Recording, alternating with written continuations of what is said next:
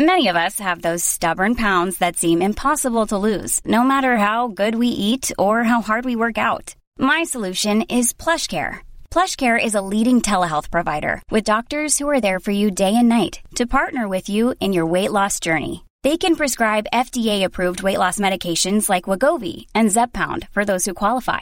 Plus, they accept most insurance plans. To get started, visit plushcare.com/weightloss. That's plushcare.com/weightloss. I am Dr. Diane Gardner from Cardiff University. For the past few years, we've been looking at self-healing concrete. So this is concrete that has an ability to sense and respond to damage. And why do we need this self-healing concrete? Well, a lot of our infrastructure in the UK suffers from cracking, and therefore we have to spend inordinate amount of money on repair and maintaining our infrastructure. And therefore, if we're able to give concrete this ability to self-repair and self-heal, then we can save a lot of money in the process. So what kind of areas are you looking into to give concrete this self-healing property? So there are three main mechanisms that we're looking at. The first is being able to control the opening of these cracks by using fibres, and these fibres can take the form of plastics made from recycled plastic bottles, for example. The second mechanism is bacteria, so this is bacteria that can survive in concrete and then can be rejuvenated when cracks occur and eat the food, really, that we've placed in the concrete to help it out, and will produce a biological cement, so a natural limestone, as we would say in geological terms. And the last one is using capsules, whether they're nano or microcapsules, that contain healing agents like resins or glues, and we can place these inside of the concrete and they can rupture and release healing agents once damage occurs. Okay, well, as a microbiologist myself, I find this idea of bacteria kind of lying dormant in the concrete, waiting for it to get damaged, fascinating. But how would you attempt to limit the regrowth potentials? I can just imagine these bacteria going out of control and producing all this aberrant concrete. Have you looked into this? We haven't really looked into it, but I think the challenge isn't necessarily them going out of control. It's actually trying to promote their growth in the concrete, because concrete is such a highly alkaline environment for the bacteria. Then there are only a few strains which can really survive in that sort of scenario, in that sort of context.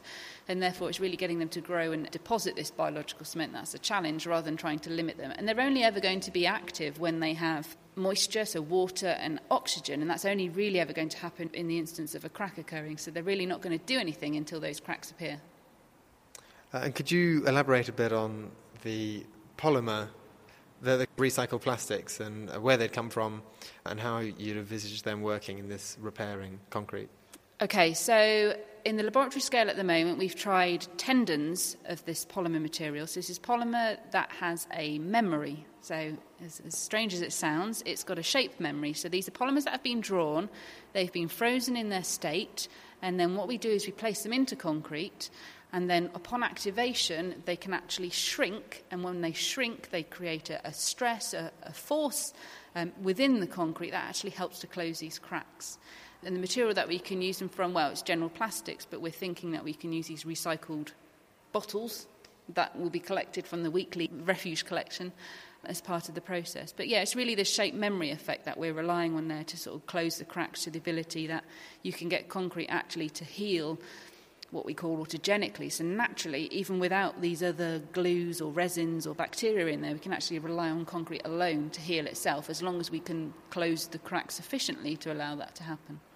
And so you say these polymers would be activated. What's the activation mechanism there? That's a challenging aspect, I think, because at the moment they've been activated in the laboratory by heat, so by temperature and perhaps steam. We really are looking into that at the moment in terms of various other mechanisms by which we can activate them. So maybe it might be running electrical wire down them, which heats them up, which shrinks them. But essentially at the moment they're heat activated, so there is some development there. I acknowledge that in terms of getting that to work in a larger scale. And if these polymers are activated, closing the cracks, are they going to cause cracks elsewhere? If they're bringing together a fissure, will they create other fissures around the edge of that zone? They shouldn't do, because the idea is to have significant numbers of these fibres that are dispersed within the concrete, such that when they're all activated, you get what we call in civil engineering, what we call in engineering, a confinement. So you have a three-dimensional shrinkage in the concrete, and when you have that level of confinement, you actually get concrete, which then becomes very, very ductile, so it behaves very, very differently to the brittle state that we know it. And could you briefly tell me about this capsule, the nanocapsule technology?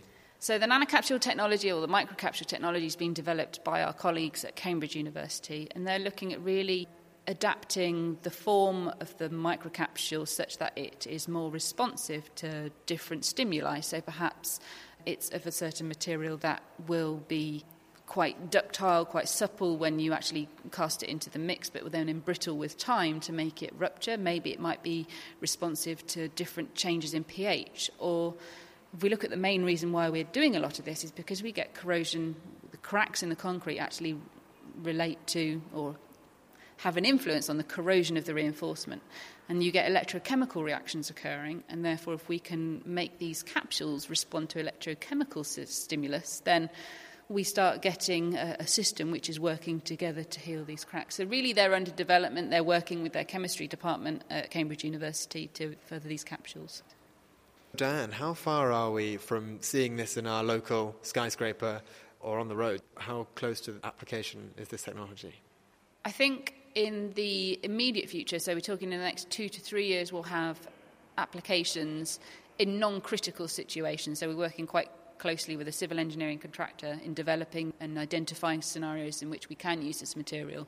And then really from then on, it's a case of widening out our prospects and talking to the industry as a whole to introduce them to this new material and to see if there's a way forward in which we can use it. So I'd say 3 years for a demonstration of it at real scale, and then forwards and onwards from there. So watch this space, I think. Even when we're on a budget, we still deserve nice things. Quince is a place to scoop up stunning high-end goods for 50 to 80% less than similar brands. They have buttery soft cashmere sweaters starting at $50, luxurious Italian leather bags, and so much more. Plus, Quince only works with factories that use safe, ethical, and responsible manufacturing. Get the high-end goods you'll love without the high price tag with Quince. Go to quince.com/style for free shipping and 365-day returns.